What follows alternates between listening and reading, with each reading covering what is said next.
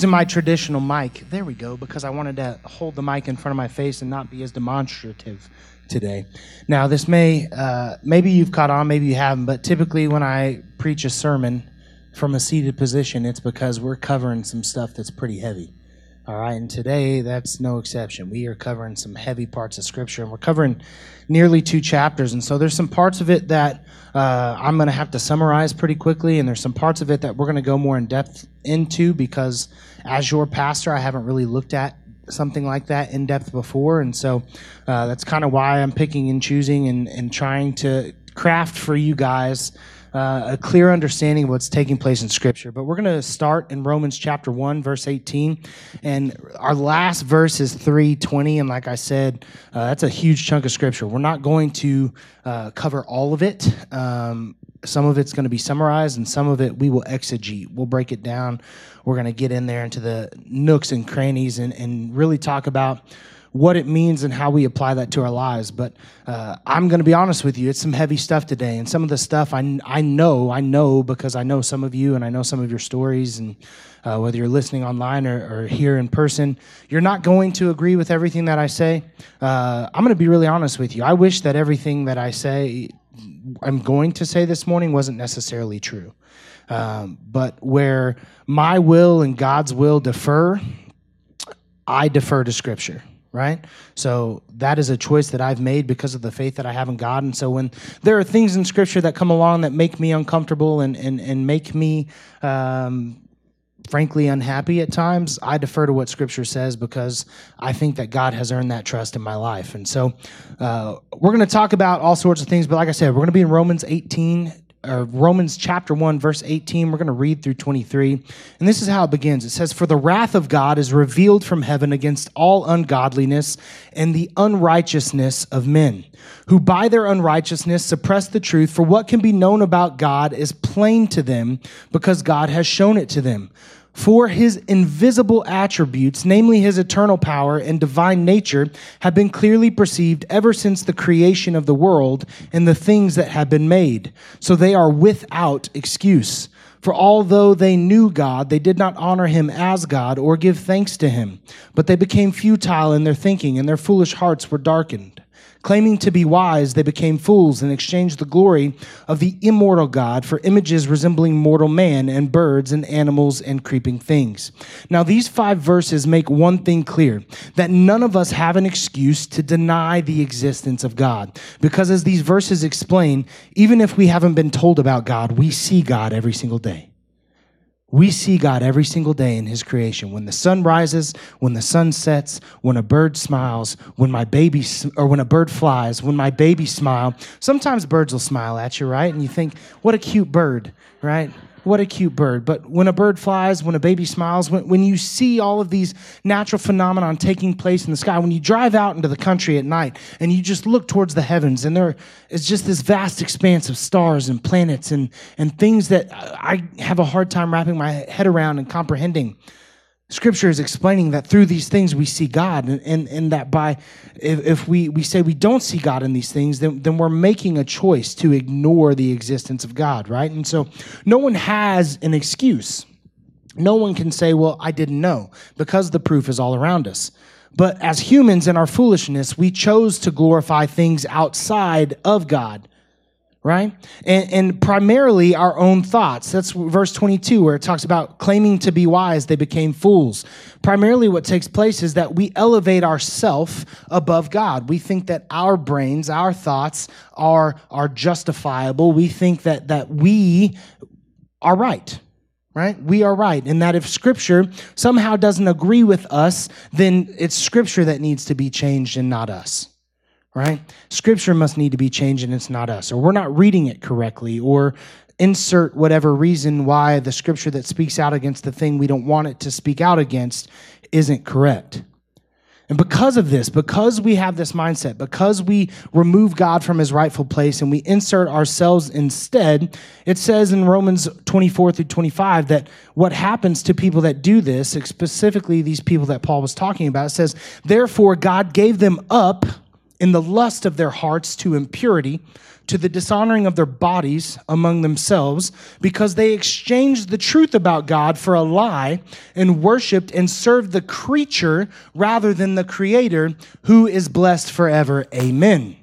See, what we have to realize is that God's condemnation is the natural consequence of ignoring his existence and his righteousness. And it was taking place in such a degree that God had abandoned his people. How does that even happen? Because that doesn't always compute with the loving God that so many of us have been taught about, right? But last week we talked about what does the love of God look like? It abhors evil, and it clings to what is righteous. It hates what is evil, and it clings to what is righteous. Well, when God's abandonment comes, it comes because we have made the decision not to abhor evil. We have accepted evil, and we have accepted evil to such a degree that we've completely turned our backs on God. We've rejected him. And God's character is such that he will not be where righteousness is non-existent and the unrighteous are unrepentant. I'm going to say that again. God's character is such that he will not be where righteousness is non-existent and the unrighteous are unrepentant. In those moments, he leaves people to their own devices to experience the natural consequences of their actions. Now, atheists, agnostics, and believers of a false God will cry out, how can a good and loving God let such bad things happen? And my response to those is, to the people who view that, my response is this: how can those who deny the existence of a loving God give God all the blame but none of the glory?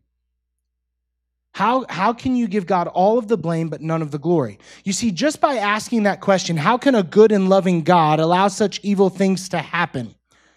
Even asked sarcastically, logically gives way to the existence of God.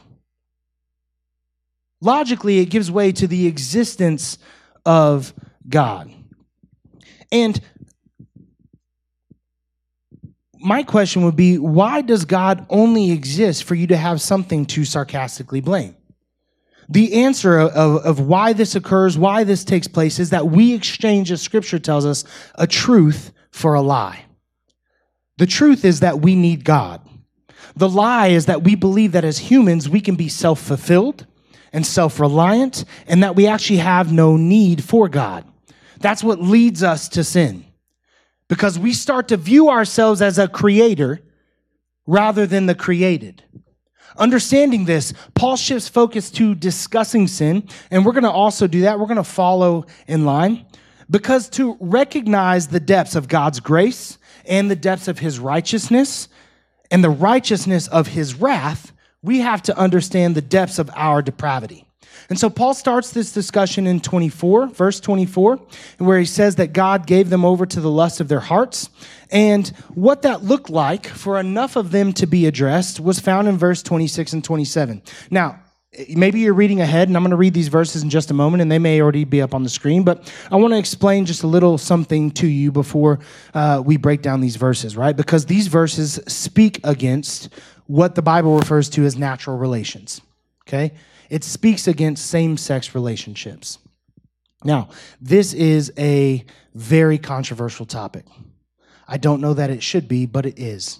It's becoming more controversial in our world every day. It's becoming more controversial in the church every day, because what is taking place, and this is my belief, Paul Huff's belief right now, I think that's fair to say, what is taking place is that we are exchanging a truth for a lie, and we are changing what the Word of God says to match our feelings rather than changing our feelings to match what the Word of God says. Now, I know not everybody is going to agree with me, and I'm going to do my best to be fair to that. Okay, I'm going to do my best to be fair to that, but I'm going to read what's in the Scripture. I'm going to talk about some of the different arguments against what Scripture says, and then tell you why I think that's not true. Okay, that's me laying it out as simply as I can. So Romans 1:26 through 27 says, "For this reason, God gave them up to dishonorable passions. For their women exchanged natural relations for those that are contrary to nature. And the men likewise gave up natural relations with women and were consumed with passion for one another, men committing shameless acts with men and receiving in themselves the due penalty for their error."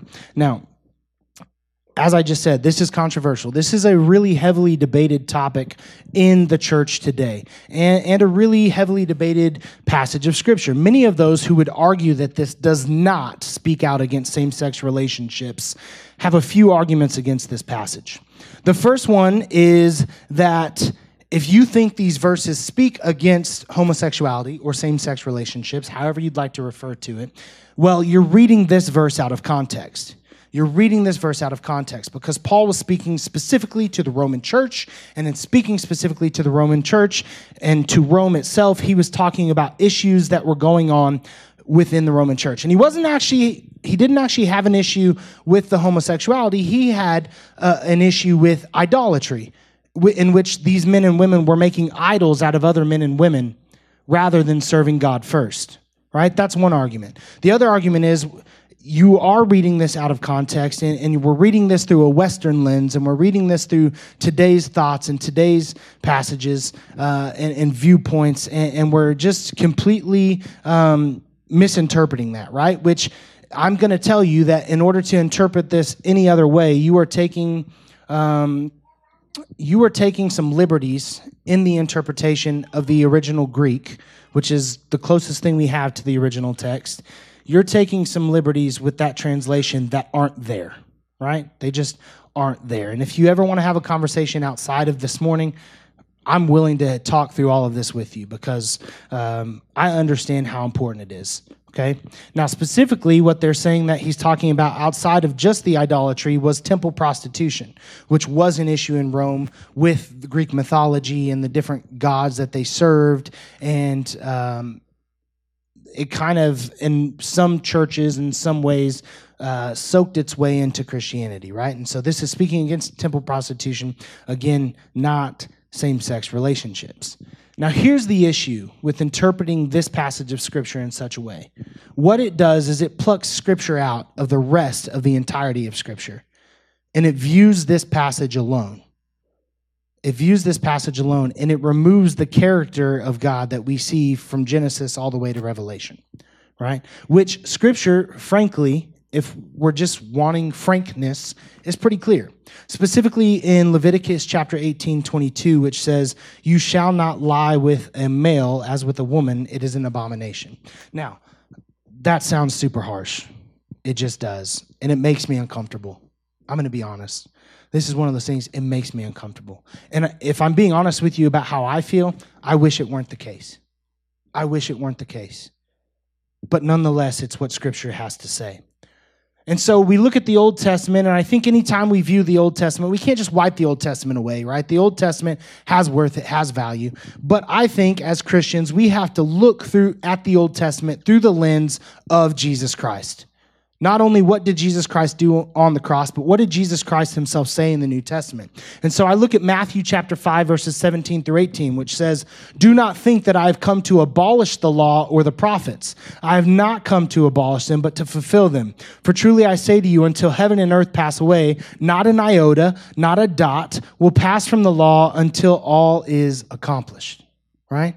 And so looking at the New Testament, when there were things that Christ changed, when there were things that Christ came down and said, "You're not interpreting this correctly, you're viewing this through your human minds and not by what God wanted you to view it as," he corrected those things. And we see that correction throughout the New Testament. I think specifically about the Old Testament food laws, right? Everybody remember Peter's vision? They had laws. There were certain animals you couldn't eat and certain animals that made you unclean. And Christ kind of corrected that teaching. And he said, it's not what you put in that makes you unclean. It's what comes out. It's not what you put in your mouth. It's what actually comes out of your mouth that makes you unclean. And so Peter had this whole vision, and it kind of taught him not only about food, but also about like his bias against the Gentiles and how you can't just look at a group of people and say they're ungodly anymore because of what Christ had done on the cross. And so I want to leave nothing unsaid. I've never made this clear of a statement from the pulpit before, and I'm certainly not trying to offend anybody, but I'm going to be as clear as possible. Crosspoint Fellowship, with me as their pastor, in agreement with the elders, adheres to what I would call a traditional Christian sexual ethic. What does that mean? This means that this views man and women as creations of God and not of opinion. I hope that's clear. This says that men and women were created to be in marriage relationships with the opposite sex. A traditional Christian ethic says that sex is a gift from God meant to be only experienced in that marriage relationship, okay? Which we believe to be right. Now that I hopefully have made that clear for you, and if you need clarification by any means, ask me. I'm going to tell you where the church has got it wrong, okay? Where has the church got it wrong with passages of Scripture like this? And this is where we get it wrong. We fixate on verses like Romans 1, 26 through 27. And we ignore verses like Romans 28 through 32, which we're going to read here in a minute, which show us that sexual sins are a type of sin. Right? And we fixate on verses like Leviticus 18 through 22, which ignore the rest of Leviticus 18, which is an entire chapter. And I would encourage you to read it when you have time. It's an entire chapter devoted to the ways that we as human beings can abuse sex as God had intended it to be in our life. And 22 is one verse that's like that big, right? And we have an entire chapter. But as the church, for whatever reason, we have decided to focus on this overtly sexual sin that so many people struggle with and point at that sin and say, this is the one that matters. This is the one that matters.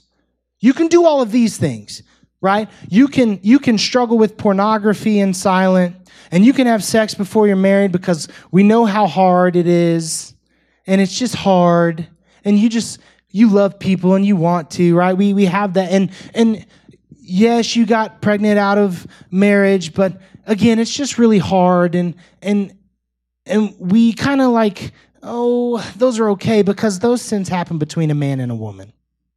Oh, see, but this sin happened between a man and a woman, and that's not good. We don't like that. You can commit all these sins. There's grace for this, but that's bad. There's not so much grace for this. And whether you like that or not, whether that is personally you or not, as a global church, we have failed the LGBTQIA+.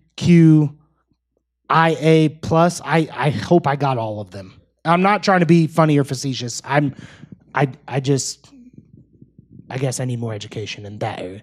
But we have failed that community. Because we have said, you can sin in every other way, just don't sin in these ways, right? And we've taken kind of the onus on our holiness away and saying, well, there's grace to be had here, but you really have to stop that stuff. And that's just not what Scripture says. See, anytime we live outside God's design for us, we sin. And those sins are described in Romans 29 through 32. And there's a huge array of sins. It says they were filled with all manner of unrighteousness, evil, covetous, malice. They are full of envy and murder and strife and deceit and maliciousness. They are gossips and slanderers, haters of God, insolent, haughty, boastful, inventors of evil. Investors of evil too, probably. Disobedient to parents, foolish, faithless, heartless, ruthless. Right? This huge array of sins that we ignore because those sins speak out against us. But the majority of us aren't gay, right? And so we don't know what it's like to be gay. And we don't know what it's like to struggle with that sin. And we don't know what it's like to truly love somebody that is the same sex and know that Scripture says that's bad and face being called an abomination and face ridicule and face rejection and face all the pain and suffering that really does come with that decision, right? And we'll talk about the word decision here in a minute, right? But that really comes with that decision. We face all of that hatred and we haven't done a good job. We haven't done a good job of saying, you know what? Sin is sin. And true love abhors all that is evil, has no place for all that is evil, and clings for only what is good. You know, I believe that as part of sin's stain on creation, I don't think that we're necessarily created evil, but I do think that we are naturally inclined to perpetrate evil. Again, evil being anything that goes against God's design. anything that Scripture says is a sin. And the fact of the matter is, none of us choose to struggle with sin. None of us do. None of us. I don't choose to struggle with lust. I never chose to have a pornography addiction. That was a temptation that I can tell you has been natural in me since as young as I can possibly remember, to the point that I went to counseling for it because, if I'm being honest with you, I hated myself. There was a point in my life where I thought it would be better to be dead than to struggle with this sin. I would rather just die. And so I go to counseling and I'm telling them, like, I don't want to be alive anymore. Because I struggle with lust and I struggle with pornography and I don't want this, but I have this, right? Now, I don't think that we choose temptation. We are tempted. Jesus himself was tempted. Where the choice comes in is whether or not we choose to act on that temptation. And if you think that there's not a choice in that moment, then you are reducing the size of our God. You are reducing the size of our God. I don't think that people would choose, again, to struggle with sin. I don't think that people would choose to be rejected and ridiculed and turned away from and all of those things. But we certainly make a choice to act on temptation.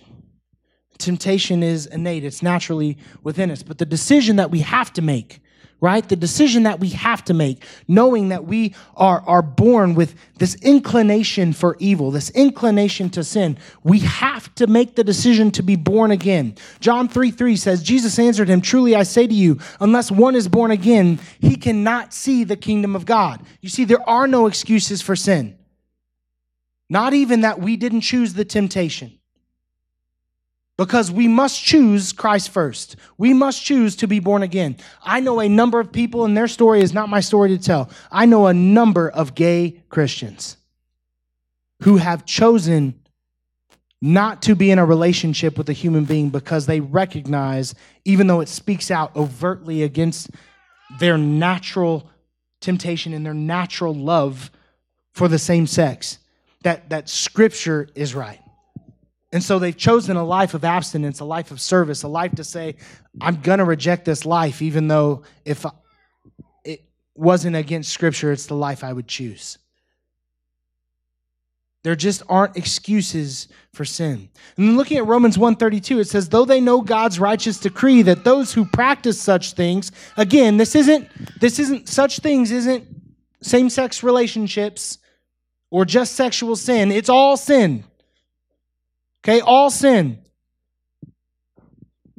Though they know God's righteous decree that those who practice such things deserve to die, they not only do them, but give approval to those who practice them.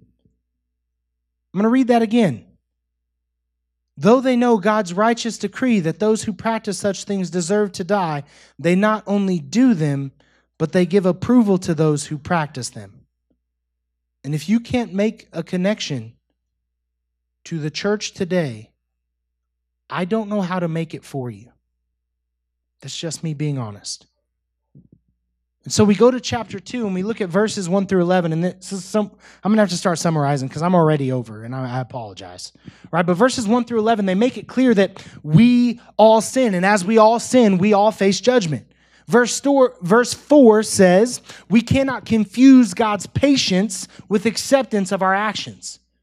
Right? That grace and that forbearance, that long suffering that God has with us as he hopes to convert us over basically to Christianity, as he hopes to bring us back into the family of God, that is meant to call us to repentance. And God's judgment is based on three things.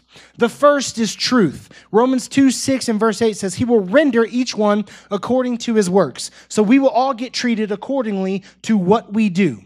But for those who are self-seeking, this is verse 8, and do not obey the truth, but obey unrighteousness, there will be wrath and fury. Those who do not obey the truth. The truth is found, again, in our measuring tool, which is God the Father and Christ the Son. God's judgment is also based on impartiality. Romans 2 through 11 is pretty obvious. It says God shows no partiality. So that's clear. God shows no partiality. And then the third thing that God bases his judgment on is the example of Christ. Romans 2:16 says, on that day when, according to my gospel, God judges the secrets of men by Christ Jesus. By Christ Jesus. We face God's judgment based on what we do more than what we know or what we proclaim. Say that one again too. We face God's judgment based more on what we do more than what we know or we proclaim. Not only must we be careful about our actions, we therefore must be careful about how we judge the actions of others. Because part of that verse 2 through 11, and I'm popping into the mic right there, part of that verse 2 through 11 talks about how we're going to be judged based on how we judge, right? We're going to be judged based on how we judge. And so looking at verses 17 through 24, that makes it clear that we must ensure that our instruction is delivered without hypocrisy. I'm going to read these verses for you, and I want you to be open to them as well. It says, you then who teach others, do you not teach yourself? While you preach against stealing, do you steal? You who say that one must not commit adultery, do you commit adultery? You who abhor idols, do you rob temples? You who boast in the law, dishonor God by breaking the law. For it is written, the name of God is blasphemed among the Gentiles because of you. That is the thing that we want to avoid. This is an address to the Jews, right? The Gentiles are blaspheming the name of God because your model of who God is filled with hypocrisy. Is filled with hypocrisy. And I see that in the church today too. There are so many non-believers who hate the church because we are hypocrites. We act like our you-know-what doesn't stink.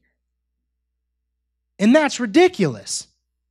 Which is why when I get up here and I say same-sex relationships are a sin, I also have to admit that I've struggled with lust the majority of my life. And it too is a sin. And calling out a sin isn't about making others feel bad. It's about accountability. It's about what that real love looks like, about hating evil and loving what is good, but also being able to admit that, listen, I know this is a struggle. I know this is a sin in your life, but guess what? I am full of them too. I am full of them too, and I need Christ just as much as you need Christ. I need Jesus just as much as you need Jesus. I need forgiveness just as much as you need forgiveness. I may not struggle in that way, but holy cow, I struggle. I struggle. So long the church has acted like, well, we've got the blood of Christ, and so we've got it all figured out. We're so perfect. People are like, no, you're an idiot. I saw you last night. You were acting like a moron. No, Greg, you flipped me off in traffic the other day, right? Like, what are we doing? What are we doing? Why are we lying to people? Why aren't we being honest with people? Why aren't we explaining to them that I am in your shoes? I am a sinner. The difference between me and you is Christ and Christ alone. It is grace. It is grace. There's nothing about me. I didn't deserve it. I didn't earn it. I've done nothing.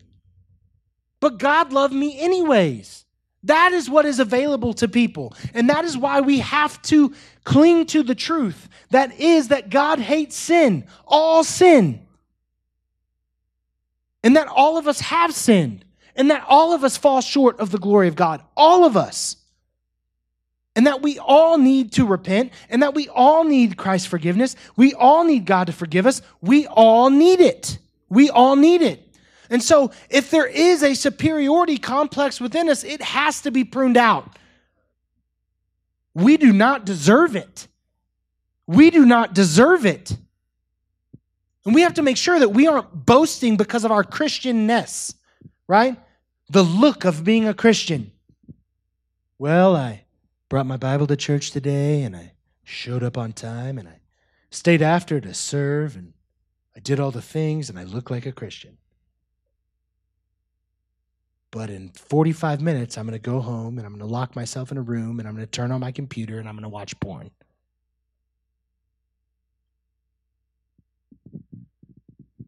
You can look like a Christian all day long and not be a Christian. And I'm saying that both for Christians and non-Christians who, for some reason, follow the example of Christ better than a lot of Christians do. And if you think that's not happening, you're wrong as well. But as we see in chapter 3, verse 20, it says, "For by works of the law, no human being will be justified in his sight, since through the law comes the knowledge of sin." See, all the law does is show us that we're a sinner. It is instructional. It is how we're supposed to live. But what it really does for a sinful creation is show us that we are a sinful creation. That's what the law does. The law tells us we need Jesus. That's what the law does.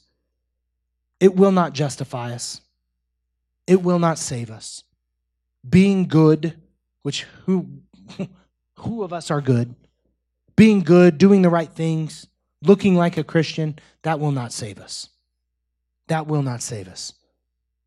Only Jesus can do that. Only Jesus can do that. And next week, that's what we're going to talk about. We're going to talk about the victory that we have in Jesus over all the sin. And it is there, and it is available. So let's review, because this has gone on forever. 1, there is no excuse for sin. Nope, I got out. That's coming. 1, there is no excuse to deny the existence of God. None. You won't get to say, I just didn't know. It's not going to be a possibility. 2, condemnation is the natural consequence for ignoring God's existence and his righteousness. 3, we all sin. There it is. Which is caused by believing the lie that we can be self-reliant. These sins are various and equal in punishment. We have no justifiable reason to sin. Not I was born this way. Not this is a struggle that I have. And hear me when I say that. I'm not questioning that that's true. And we could talk about that if you disagree with me on that, but I'm not questioning that that's true. When somebody says, this is who I am, this is how I was born, I believe it. You were born with a natural inclination to sin. And being in ministry long enough, being a teacher long enough, being around 2, 3, 4, 5, 6, 7, 8, 9, 10-year-olds, you see it. You see it. Sometimes nurture made them that way, but a lot of times nature has made them that way. You see it. But still, we have no justifiable reason to sin. Therefore, we face God's judgment and understand that it is a righteous judgment, which is based in truth, impartiality, and Christ's example. The law, as given to us, sheds light on our sins, and justification can only occur through Christ. We sin. We sin. That's the end of the story. Except for when Christ comes in, gives us that alternate ending where it says Christ wins. We sin, but Christ wins. And that victory, like I already told you, that's what we're going to look at next week. Be here. Be here. Invite everybody you know to be here. If you believe in Jesus, even if you disagree with some of the things I've had to say today, bring them here to hear the word of God next week and to hear the story and the victory of Christ. Let's pray. God, I come to you right now today, and I thank you for this day. I thank you for who you are. I thank you that you are a God who is based in truth, a God that is impartial, that doesn't show favorites, a God who judges us based off of Christ's example, that even though we can't meet, we have the opportunity to be justified through because he lived a perfect life and he died a death that he did not deserve so that he might be our sacrifice. And God, that sacrifice is available to all of us. And God, that's the mindset that we need to have, not one of judgment, not one that looks to condemn our fellow creation, because that is not our place. That is not our place. We can call sin a sin without condemning someone. We can deliver the truths found in Scripture. We can let people know that there is grace And there is a love available to them that they don't deserve, but that we've received and we didn't deserve it either. Sometimes it's so hard to talk about the fact that your judgment does occur and that your judgment is righteous. And we know how you have loved us, and we know how real you are, and it pains us to think that you could condemn anyone.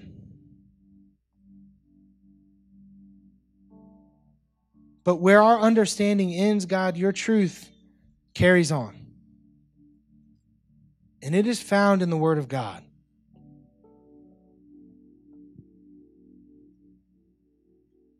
And I believe that it is God-inspired. I believe that it is without error. And at times it's hard to understand, and at times it's hard to interpret. And we could argue all day long. But here's what I know. Here's what I know. I know that I have to love the Lord with all my heart, with all my soul, with all my strength. I know that I need to love my neighbor as myself. And I know that if I do those two things, and I surrender my will to your will, that you will use me. You will use me to reach others for the kingdom. And that is available to each and every single one of us here today. God, may we be open to it. May we approach Scripture with an open mind. May we listen to both sides. But God, may we be resolute in saying, not my will, not what I want, not what I think, but what God says. That's faith. That's faith. Choosing God even when we don't understand. That is faith. As we stand and worship you today, God, receive this worship as an offering. Convict us of things that we need to be convicted of. Help us to grow and to become stronger in our faith and in our desire for you. We ask these things in Jesus' powerful name. Amen. Stand and worship with us now. If you need somebody to pray with this morning, I'm going to be up front to pray with you. It is very bright this morning, so I understand that. Allie, I know that you've got him, but could you be back there to pray? Allie's going to be back over here to pray. Rodney, will you head? Rodney's going to be straight behind you, ready to pray with you. Joy, could you be over there? Joy is going to be over there to pray with you. I'll be up here. You can use our stage, of course, as an altar. You can sit down and pray right where you're at. Good thing about God is he can hear you wherever you are, right? So pray. But if you need somebody to pray with you, if you got something tugging at your heart, nagging at you that you need God to intervene with, come pray with one of us. Okay? If you need to talk about what it means to become a Christian, what it means to be a believer of an almighty God, come talk to me about that today. Okay? I don't know if we'll come to any type of official decision, but you owe it to yourselves to at least have that discussion, right? If membership is something that's been on your mind, then come talk to me after service. I will tell you, the Sunday after Easter, we're having a baptismal Sunday. And right now, originally it was 2. We're up to 4. Okay? We're up to 4. Now, this is to give God the glory, not us. Okay? But last year, all of last year, we baptized 5 people. In 2 Sundays, we're going to baptize 4. God's moving. Isn't that awesome? Isn't God cool? That even when we're not the smartest, and I'm talking to myself, right? Even when sometimes maybe we get in the way, God's moving. He's working. So I say that to say if you're one that has never been baptized before, if you want to talk about what baptism is, if you have any questions about it, okay, in 2 weeks we're going to baptize at least 4, and we'll baptize all of you if we need to. Okay, but come talk to me about that today as well. All right, I'm sorry. I've been talking forever. I'll shut up. Let's worship.